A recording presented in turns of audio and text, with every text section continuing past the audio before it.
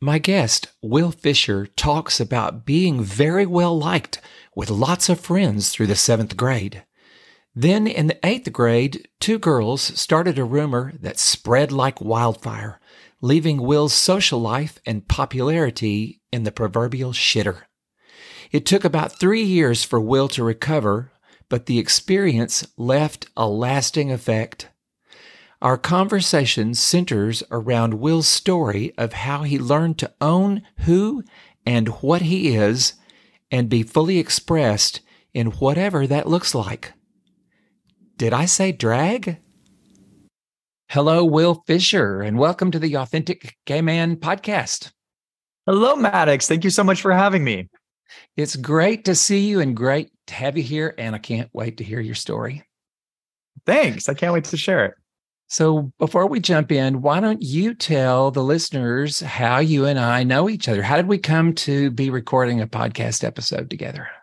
Yeah, so we met at the Gay Coaches Conference, which took place at Easton Mountain, a LGBTQ retreat center in upstate New York.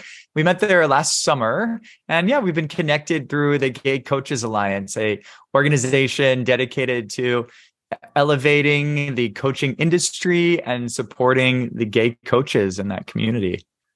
Yep, that was an amazing 4 days that we spent together, wasn't it? Oh, so amazing. Yeah. It was my first time back there in 5 years. So I'm not sure if you're aware of this, but I used to run Easton Mountain, and then I left and I hadn't returned for 5 years. And so that conference was my first time stepping back on that land. And it was so meaningful to do it with the warmth of all my gay coach brothers. Wow. I had no idea. That was my first time to ever set foot there.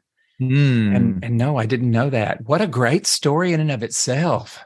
Sure. Yeah, I lived there for several years, and I have a deep connection to that place and to that land. So after the conference, I ended up staying for the whole month to really reconnect with the community and with the land. And yeah, it was a beautiful time for me. Wow, sounds like it. I've talked to others that have spent extended periods of time there. It is beautiful up there, no two ways about it, and it's peaceful. You're planning to come back this summer? I will be there, and yay, absolutely. In fact, I had such a good time at the last one. When I got off the plane and arrived back home, I pulled my calendar up and marked the dates right then. It was already a commitment in my mind. So amazing. Yeah, counting down the days. I'm so excited. And this year, I'm not coming alone this year. I have a partner that's coming with me.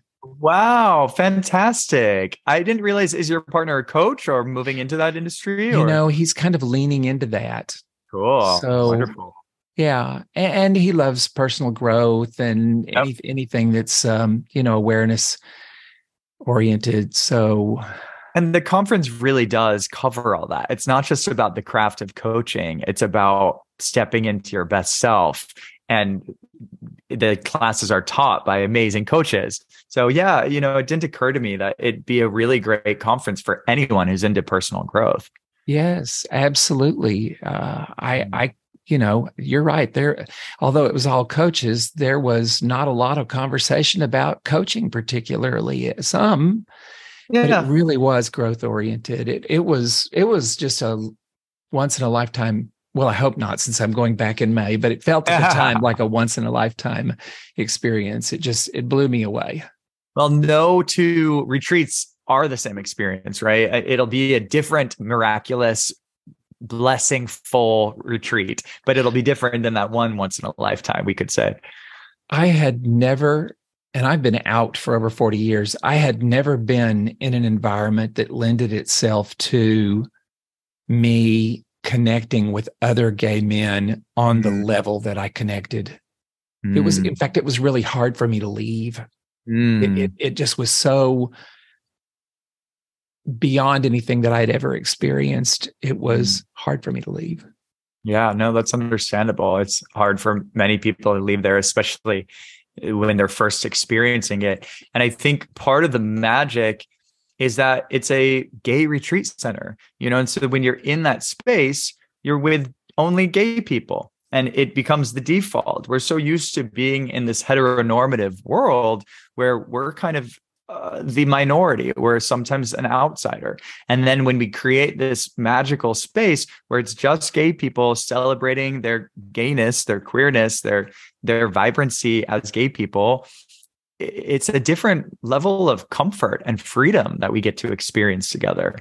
It absolutely is. And I felt like it actually attracted what I would refer to as the best part of our community. Mm-hmm. You know, it was so loving and so accepting. There was no criticism or judgment or any of the other things that tend to go along with being in a gay male environment. It was like nothing I'd ever experienced. It felt like it was a more evolved type of GBTQ man. Mm-hmm. Yeah, I mean, I think that the GBTQ men who are dedicated to their personal growth and spiritual development journeys tend to be a certain caliber that I certainly appreciate. And, when I was living and working at Easton for those years, I got to experience that, consistently, these amazing GBTQ men coming through the space and bringing their gifts and bringing their authenticity. And, it's not all rainbows and unicorns. People still show up with their muck, and there's still challenges that happen there, but that the community and the intention of the space often is able to alchemize that. Yeah, at the end of the day, we're all human, Yeah. So it's never going to be all, as you say, rainbows and unicorns. But it was a safe place to really experience those things, and then gracefully and lovingly move through them.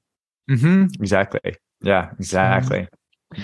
Well, let's move forward. I would love to know what it means to you to be an authentic gay man. Yes, I love that question. And really what it brings to my mind and my heart is, what is authenticity? And authenticity to me is expressing our truth. And when we express our truth, we are really operating from our highest self.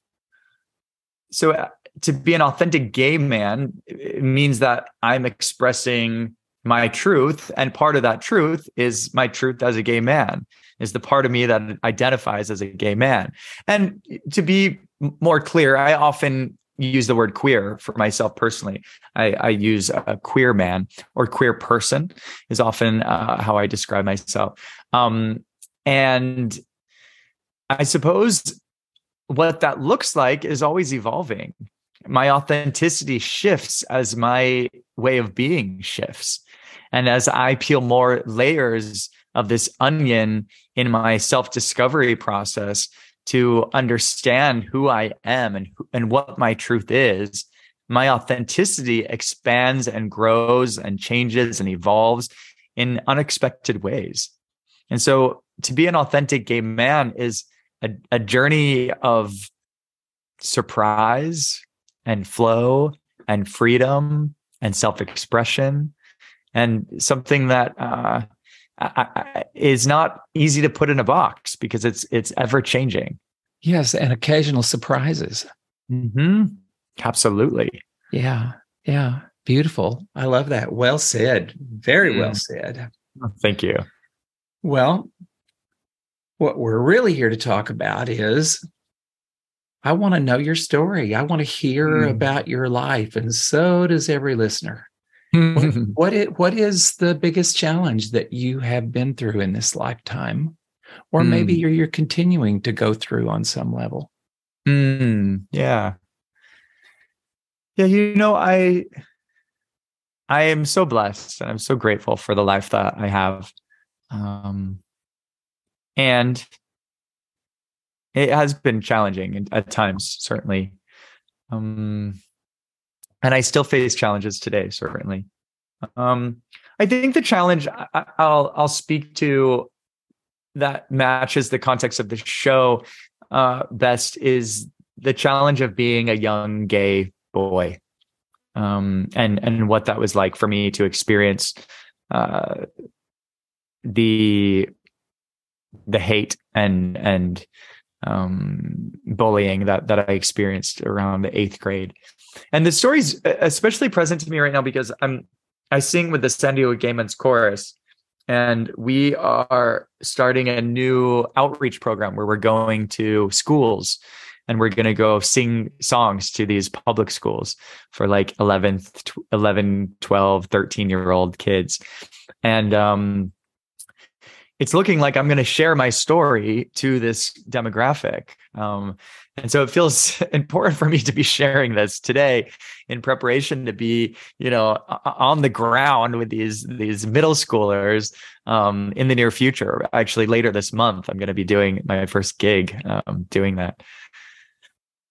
So that sounds exciting and terrifying at the same time. Thank you. Thanks. At that age, you don't know what you're really going to get. Certainly. No, I don't. It can be all over the map. Yeah, I would say, be prepared for just about anything. Sure. Yeah. We'll see. I mean, the program consists of some personal stories. Mine is the first one that gets spoken, and then some songs. So my story leads into the song "Creep" by Radiohead, which I don't know if you remember that song, but it says like, "I'm a creep, I'm a weirdo. You're so special. I wish I was special." It's like this very dark song. And my story leads into that because there was a time in my life, in the 8th grade specifically, where I internalized a lot of those thoughts. I really questioned my self-worth, and I had a lot of disparaging self-talk happening as a result of what I went through. And it was, as I mentioned, I feel very blessed in this life, and I've had so many wonderful things happen throughout my life. But this period was a shock to my system, in part because of that. So I'd been fairly popular all through elementary school. My older siblings were popular, and somehow that kind of like helped me out, I think. And I just always had friends and always felt really comfortable and safe at school. And that was especially important to me growing up because my home life was not very safe. I grew up with 2 alcoholic parents. My brother was addicted to drugs. There was a lot of chaos in my household. And so having good, stable friends and being able to spend time in their more stable homes was important to me. And just being able to go to school and feel liked and appreciated and seen and heard was really important to me. And it was going well until this one day in 8th grade. And it was a day where I skipped school because I wasn't feeling well. And I didn't often skip school, but because I liked it so much, because it was a safe place for me to be. But this day I stayed home, and I came back the next day and everything was different. And people were sort of avoiding me. And when I'd walk by people, they would snicker, or it appeared to me like people were talking about me, which I'd never experienced before. And I remember going at lunch to the table I always sat at, which was where the popular kids sat, quote unquote.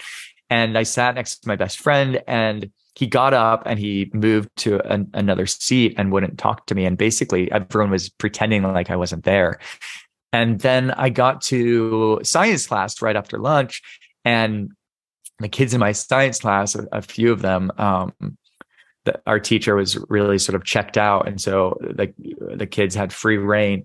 And these kids started making fun of me and calling me gay. And specifically, they were accusing me of wearing women's lingerie, which is super random, I know. And they were accusing me of other really specific and strange things. And so it was then that I realized that in that day that I stayed home from school, a couple girls had spread these rumors about me, and they spread them far and wide. And in one day, 24 hours, my social status totally dropped, from being pretty high up on the social status to being at the very bottom. And suddenly I was a target.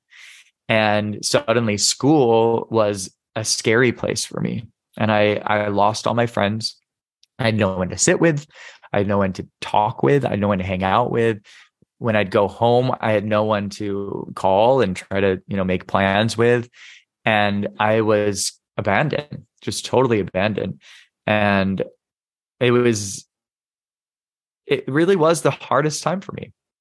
It was, I'd say if something like that happened today, I'd have some tools. I'd have some deeper awareness of the world and of myself. At the time, I didn't. And I didn't have a strong support system. I had no one to talk to and no one to turn to.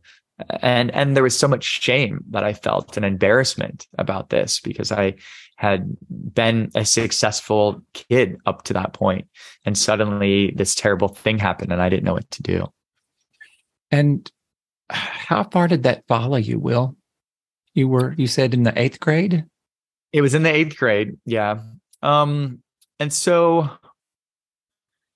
it was still present into the 9th grade. By the 10th grade, I got clever and I switched schools. And so that kind of changed things up for me. I mean, what was especially complicated was that I didn't know that I was gay. This was like the early 90s. Is that right? Yeah, this was the early 90s. And I'd never really been educated about what that possibility was. I didn't know that two men could be attracted to each other and have a relationship. I didn't conceive of that. I understood that it was this embarrassing, terrible thing to be ashamed of and to avoid, but I didn't understand that it might be something that could be true for me at this point. And then when the school suddenly had determined that that was true for me, I had to start questioning that, which was even more terrifying, right? And made me want to push it away even more. When did you first realize you were attracted to other boys? So I'd say it was around that time. It was around that time, and I hated it. I hated it about myself. I think in part because my family was dysfunctional and my home life was chaotic, I really was striving for this white picket fence reality. I really imagined myself with a wife and 2 kids and a home and a career. And as these rumors spread and as I started to realize there was truth in this story, not the lingerie part, but which, no judgment for folks who buy lingerie, but I wasn't buying women's lingerie, but that I was actually, in fact, gay. When I started realizing that, it was the worst thing that could possibly happen to me. Yeah. It was like a perfect storm, wasn't it? It all just happened at once. Puberty, you're starting to realize that you weren't looking at the girls, and then these horrible rumors. Were there any of the friends in later years that came back around, that got past it and came back around? Did you ever rekindle any of those friendships? Yeah. And honestly, I made some new friendships. By the 9th grade, I sort of realized that these popular kids were going to continue to, consider me an outcast at this point. But there were other kids who were more open to my friendship. And so I was able to make a couple friends in the 9th grade. I mean, very few. I went from, a big group of friends to just 1 or 2. But that was helpful. And then, as I mentioned, I switched schools, and that was helpful because I kind of started from scratch again. In terms of folks, because I switched schools, I'm not really in contact with them. But my best friend, for example, that I mentioned, who switched tables, I had coffee with him not that long ago, a few years ago. And so, yeah, he had certainly come around. And And others, have connected with me on Facebook. Um, I haven't ever sort of had conversations with any of them about what happened. I've never confronted one of the girls who spread the rumors is friends with me on Facebook, and I, accepted the request, whatever. And I've never confronted her about it. And even in that coffee sit with my former best friend, I didn't confront him either. And I don't know, maybe, as I'm sharing that, maybe that is something that might support my full and complete healing from it. But I'm wondering, rather than maybe a full-on consultation, confrontation, what it might be like to just approach them with curiosity. Yeah. To just ask, what was that about? I just want to understand. I don't have any, are you past any hard feelings at this point? Yeah, I am. I don't harbor any bad feelings. I mean, one of the girls who spread the rumors was an African-American girl. And she was one of the only African-Americans at the school. And so I, imagine that was a challenging experience for her. So certainly I have a lot of compassion for her, and perhaps some of her motives were, getting attention off of her as someone who was different or other. And in general, I know that it was a different time, right? Where people didn't have as much sensitivity to gay people and issues that gay people face. There was a lot of naivete, a lot of ignorance on the part of the people who spread the rumors and the people who, believed them and used them against me.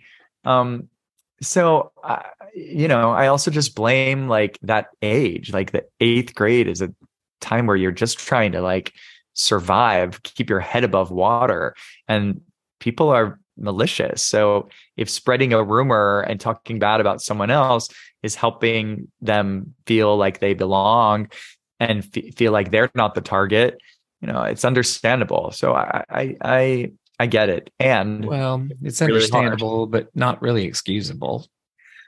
That's fair. Yeah. And, that's why I'm really grateful for this opportunity to go speak at schools, to make sure that kids think about the impact that their words have on others, and think about the potential trauma that they can cause, simply by singling someone out.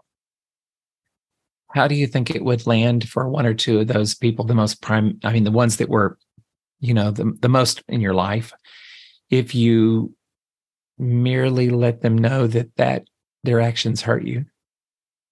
Yeah. I think it'd be an interesting experiment. I imagine that it didn't occur as much of a thing for them, and they didn't realize the impact that it had on me.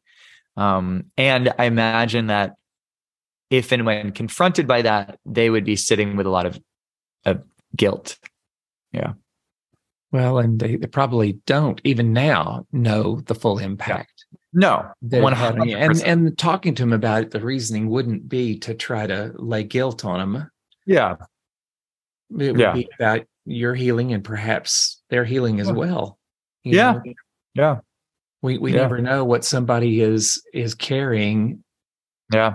Because we're, even when we're young like that, on some level, we're aware. I bullied a kid when I was probably maybe around that age.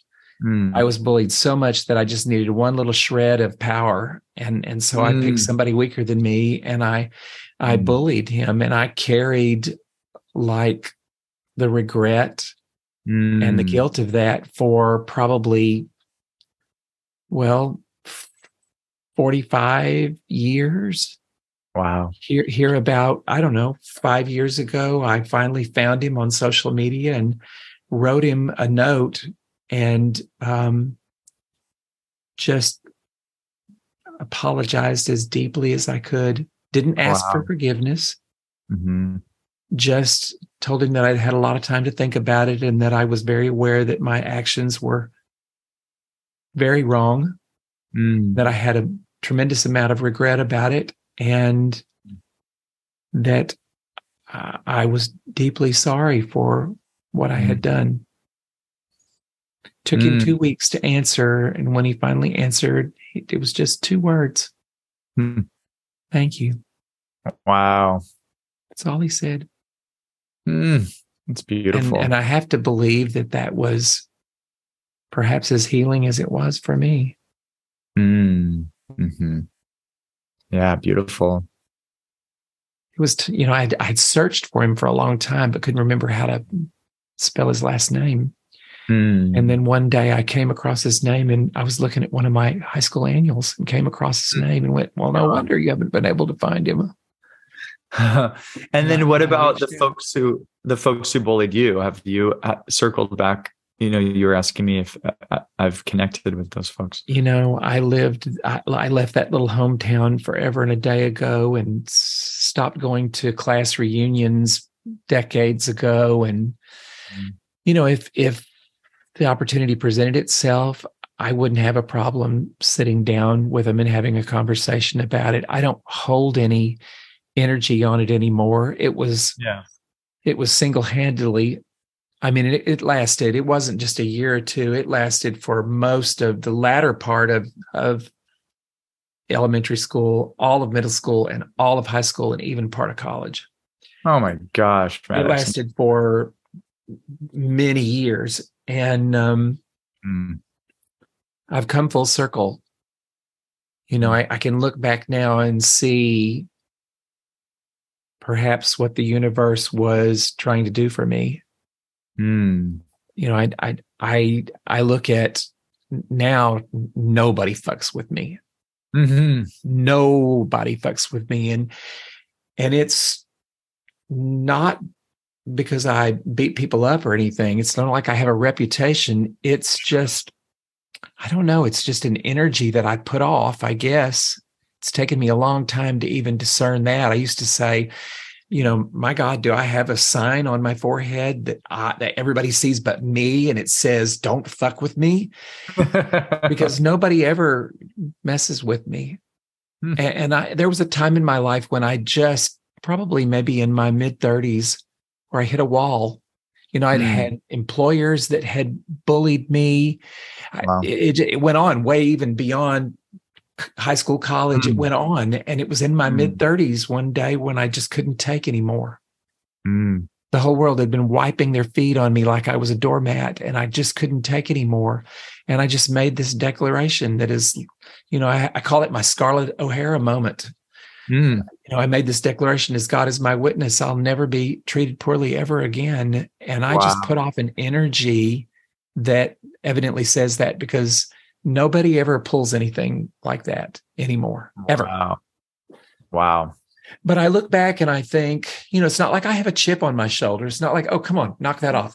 It is just, I'm very clear that I'm not gonna take shit off of anybody. Yeah. If you're gonna fuck with me, you better have it a knife or a gun. Otherwise, it's not gonna happen. Mm-hmm. And I'm not a fighter. Mm-hmm. I'm not a fighter, but I have learned to stand up for myself. But I've come to where I could tell you that I would never want to relive what I went through. And I would not wish it on my worst enemy. Sure. But I also wouldn't trade for the experience at this point in my life. Mm. It contributed to me in now what I can see is such a powerful and positive way Mm-hmm. that I would not, I wouldn't take it back if I could. Mm-hmm. Not now. Mm-hmm. Yeah, that's powerful. Yeah, and I don't know if I'm there yet with mine. I can see certainly the resilience that it gave me. I can see the strength that it demanded of me. I can see how when I did come to the understanding that I am gay and started owning that, that whole experience helped me become more committed to that part of me and committed to my truth. And so I I can love see this. some of, yeah. Can we unpack this a little bit? Yeah, certainly. Well, you said, when I realized I was gay and I owned it, and I kind of want to break that down in segments, I guess, was what I'm thinking. Because I can recall certainly coming to the point where I could say, yes, I'm gay. I want to be with a man. I want to be sexual with a man. I want to be in a relationship with a man. I love women as human beings. Some of my best friends are women. I do not want to be married to or sleep with a woman. I could own that part of it, but I can remember a time in my early years. I had been out for a period of time. I'm walking down the street one day and this car of men whizzes by and they're all hanging out the windows and they scream, "Faggot." Mm-hmm. And I was just mortified. I mean, Mm-hmm. it just mortified me. Mm-hmm. And time went on. And there was a time later in life, probably 20 years later, when a similar situation happened. Car whizzes by and I get, slammed with some things like that. Faggot, Mm-hmm. whatever. Mm-hmm. And at that point, it was kind of like, yes, and your point? Right. It didn't devastate me or, it was. And so I'm kind of wanting to, you kind of talked about it like it happened all at the same time, compressed. But even though you could say I'm gay, were you really comfortable in your skin at that point? And could you I've kind of just given you a Cliff Notes version of how I experienced that, but let's unpack that a little bit, because I think that's a real important part of your story. What do you think? Sure. Yeah. No, and it certainly was a longer journey. Yeah. It was a slow progress, in terms of my ability to really own it, to really be confident about it. I think that own it conversation is so important. And it's owning that we're gay. It's owning that we're a top or a bottom. It's owning that we're polyamorous, or that we're a trans person. This is a topic that we're not having nearly enough of, and that is owning whatever it is that we got going on with us. It may not have anything to do with our sexuality at all. I was a hairdresser for 40 years, and I would give a client a new haircut, and before she'd walk out the door, I'd say, "Girl, before you walk out that door, you need to own that haircut." Because if you don't, every friend you've got will shred your ass to pieces. Oh my God, why did you do that? But if you own it, and I think this, it plays a big role, of course, as in our sexuality, but this own it topic goes, when we can really truly own our sexuality, my God, what could we own beyond that? Absolutely. Absolutely. And, it's the power of declaration too. So, I loved in your story how there was just a point in time where you had that Scarlett O'Hara moment of like, no one's going to fuck with me anymore as of now, period. And you put your foot down. And that is, in a sense, the same energy of owning it, right? It's like owning your value, owning your worth. And in declaring it in that moment, you were right. People didn't fuck with you anymore. They didn't. I mean, I just must have put off an energy because, it was that moment when I fully embraced self-respect.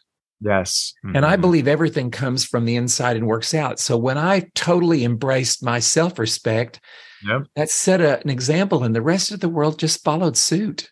That's it. And we think we're trying to get everybody else's acceptance out here. But when we can fully accept ourselves, all this out here just suddenly falls into place magically. Mm-hmm. Mm-hmm. Yeah. And in a sense, as queer people, as LGBTQ people, we have the implicit demand to practice that, right? We have this truth that society has told us is wrong, or at least during the time that we were growing up, the society's main message to us was that it's not good to be gay, that it's wrong to be gay, that you'll be an outcast if you're gay. And then we have to be with that truth and decide whether or not we're going to own it or not. And in going through that process, that internal process of challenging it, trying to push it away, really exploring it, realizing that it's not going away, and then deciding whether or not we want to be with it, then finally coming to the other side and owning it and declaring it, it in some ways, I think, gives LGBTQ folks, a leg up on owning who we are. It's one of the gifts that we get to bring, is this understanding and this practiced application of owning all the parts of ourselves. So there's where I want to go right there. We're talking in generalities now. I want to hear your owning it story, and what was the result as you really begin to own who you are, whether it be your sexuality or other things that you owned. How did that change your life? What came in as you really begin to own Wil Fisher? Yeah, thanks. It's been a long process and continues to be a process as I discover new parts of myself, right? And then own those.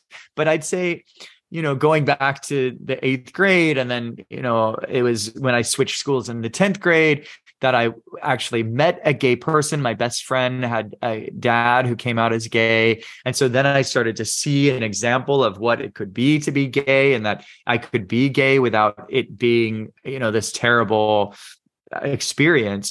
And so it was a slower process. It wasn't, one moment of suddenly I'm standing on the mountaintop and owning my sexuality. But I started to think maybe this thing that I've been trying to avoid, trying to push away, trying to hide from isn't so bad. And maybe me starting to experience it and be with it might help me not have to face these demons, this push and pull. And so slowly I started telling people I think I'm gay. And I think it was important that it was a slow process of owning it, right? It was just step by step. And as I was able to take steps and see that I was still safe and that I wasn't, kicked out of the tribe, so to speak, that made me feel more comfortable to own it even more, and I just want to speak to that, the reason that we are often so terrified of expressing parts of ourselves that we believe are seen as bad or unmoral or worthy of being an outcast is this part of our brain that wants to stay in the tribe, right? That this human brain that wants to survive, that believes that if we are different, if we are other, if we are less than, then the tribe will kick us out. So it's and if we get kicked out, then we're, we don't have access to the fire and we get eaten by the saber-toothed tiger. So it's like part of our mammal brain that wants us to belong. And so that's a very hard thing to hack. And so my hacking process of that piece of me that wants to fit in, wants to belong, wants to be loved, wants to have everyone like me, was slowly let go of as I continued to tell people and received their acceptance, or at least didn't have my life turned upside down. So there's something I want to call out that you said that sets your story. I've heard a lot of coming out stories, and you have just shared something that sets your story apart. And I kind of want to play up on it. You said you started to say to some of the people around you, I think I might be gay. Now, in my own story and most of the stories I've heard, we kept that shit a secret until we figured it out and we knew for sure. And we weren't going to tell anybody until we, and you approached it a completely different way. And as you shared with people, I think I might be gay, how did they respond? Fortunately, in my experience, folks received it well. I didn't have any experience where, well, I think the most challenging was an ex-girlfriend who, personalized it and felt like, oh, what does that mean about when we were together? And are you gay because you're not attracted to me or something like that? But generally, yeah, people were supportive. And I think that it was as I took these steps and received support that I was able to take the next step and the next step. And so, as I have evolved in the way I identify, I mean, I do drag, and at some point I had already came out to my family as a gay person, but at some point I didn't have to, but I decided to let them know that I do drag. So I, in a sense, came out as a drag queen, and had to own that part of myself. And the way that I've been with these parts of my identity in terms of sexuality and gender expression has been an evolution. And I'd say it continues to be as I keep learning about these new aspects of self and decide who I want to share them with. Will, do you find that as you own those parts of yourself, that people are drawn to that? And I don't mean gay people. Yeah. Yeah, I mean, it's like going back to what I was saying around LGBTQ folks having an upper hand in owning things. We are practiced in it. And so folks crave authenticity. Folks crave the expression of their truth. And so I think many folks can see those of us who have gone through that storm, who have fought that battle and come out on the other side thriving and vibrant, they can see us as beacons of hope for the possibility of them to express their true self, to live in their authenticity, right? And that's something that has drawn me to the personal growth world, to coaching, is that I can feel that draw towards my energy of authenticity and self-expression. And so I love to be able to share what I've learned in my journey and support people in their journey as a way to sort of give back. Well, yes, absolutely. And I think that as we unpack this and talk about it, I'm that owning who you are is such a vital part of being that authentic human being, whatever label, what GBTQ, whatever we want to put on it, but just being an authentic human being, that owning it. I came out over 40 years ago, and for the first 5 years, I lived in a small Central Texas town where I had to be kind of pretty closeted. But I moved to a larger city, and this was a long time ago. I moved to Austin, Texas in 86. Mm-hmm. And I was out in every regard. Mm-hmm. And so I have owned it for so long that I kind of forget what it's like to not own it. But recently I've had an experience. I'm in a new relationship that I've been in now for about a little over between 5 and 6 months. And we have a very, very popular local hike and bike trail here in close proximity to where I live. Mm-hmm. And we walk almost every day on that trail together early in the morning. And we walk holding hands. Mm-hmm. And it has been absolutely, it has stunned me at how just that owning who we are walking on the local trail has attracted so many people to us. Wow. I've walked on that trail for over 15 years by myself as a single person. Mm-hmm. And all of a sudden I'm walking on the same damn trail with the same people coming and going, but I got a boyfriend in tow and we're holding hands, and people are just drawn to us. They stop us and want to talk to us. And I didn't see that coming. I really didn't. But I know beyond a shadow of a doubt that they're drawn to us because we're fully expressed. Mm-hmm. And that's attractive. No matter who you are, that's just attractive.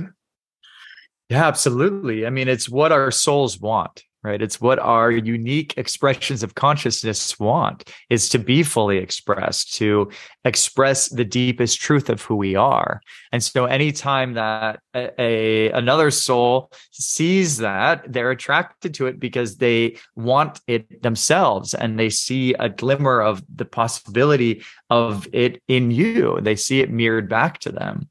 So it makes perfect sense to me. So you've talked about drag.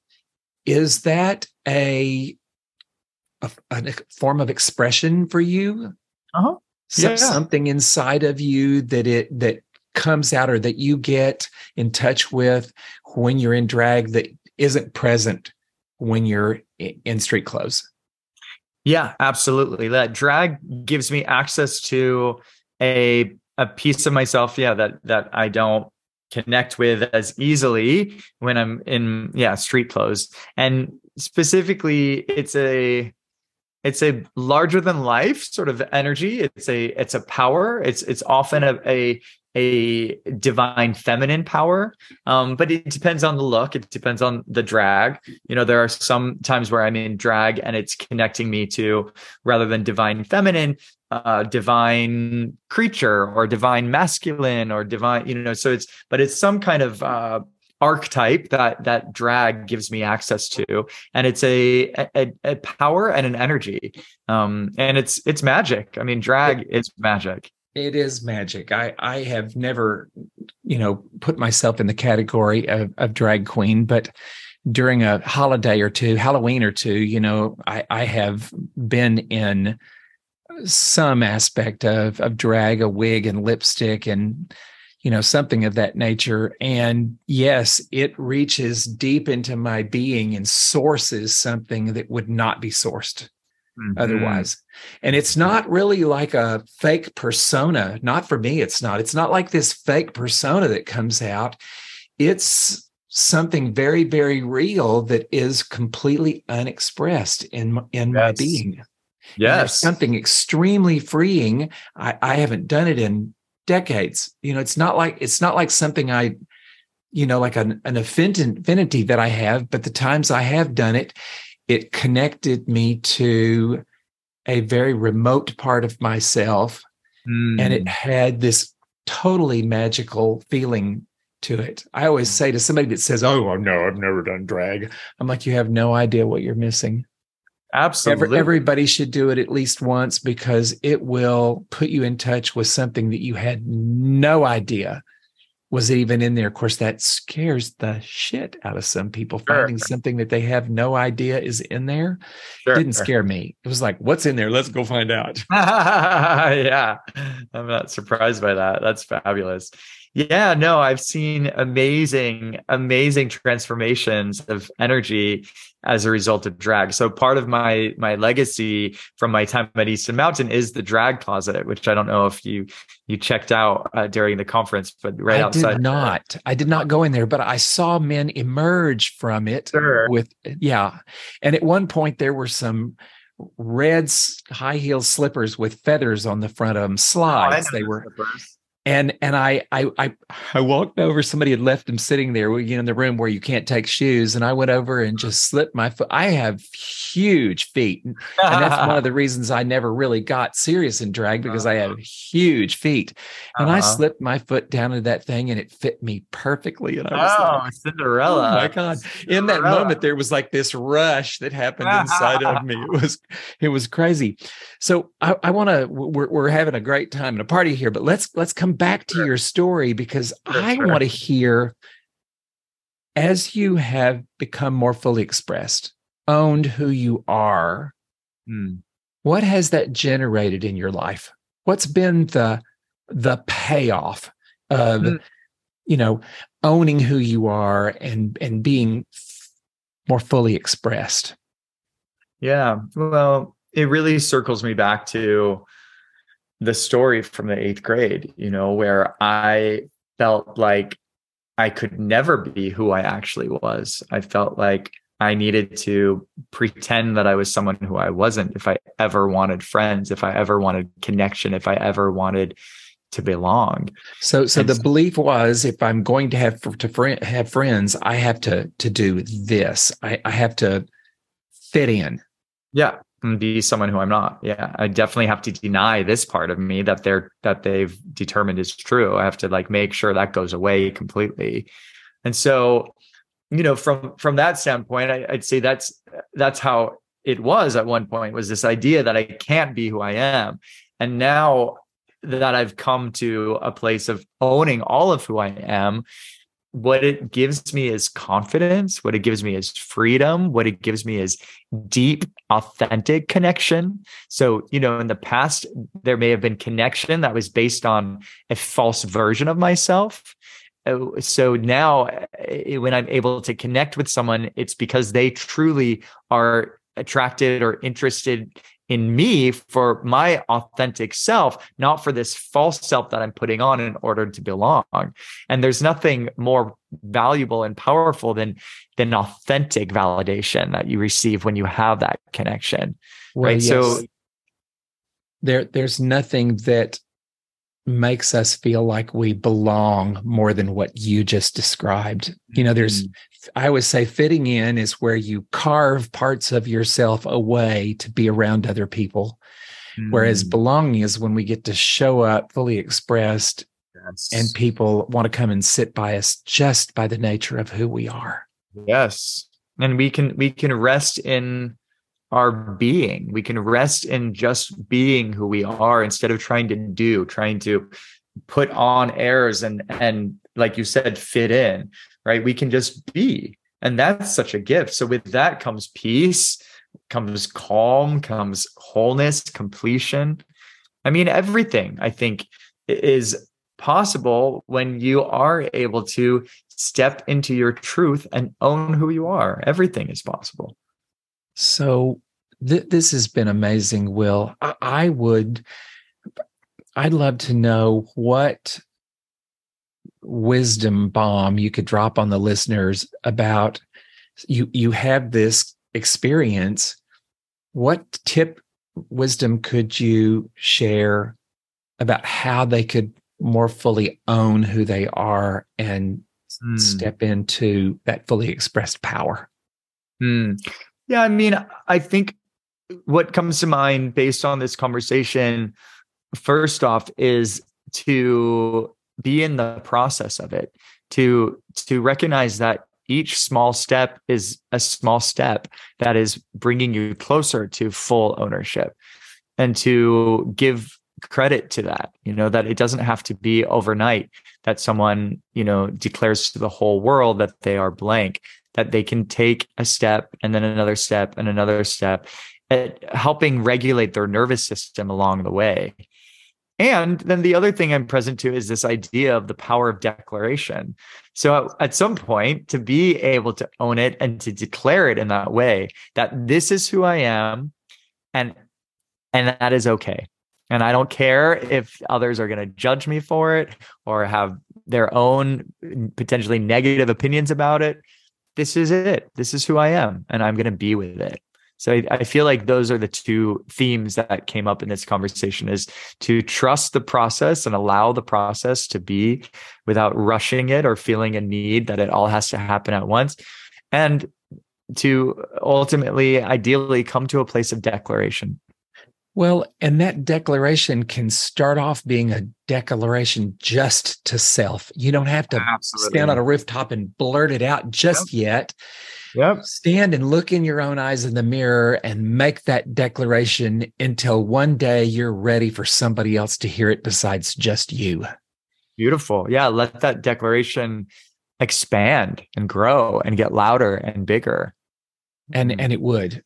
It absolutely would. If you keep declaring it, it will grow and get bigger, and there'll be a point where you can't not stand and scream it from a rooftop.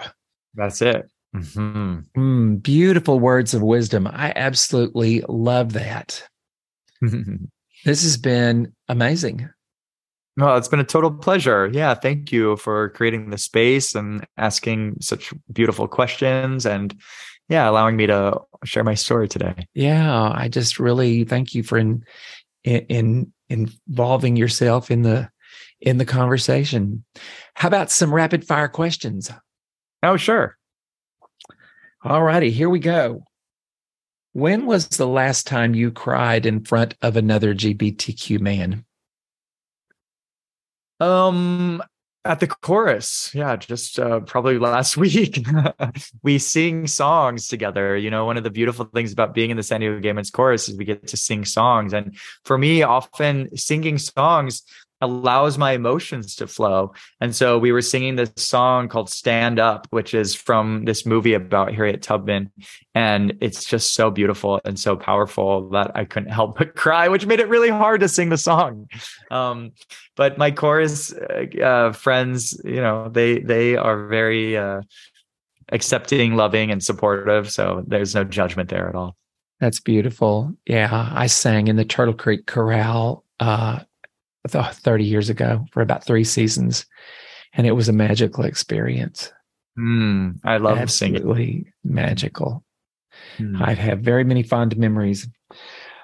All right. What is the one thing that you hide or keep secret because you fear that if someone knew, they would judge you?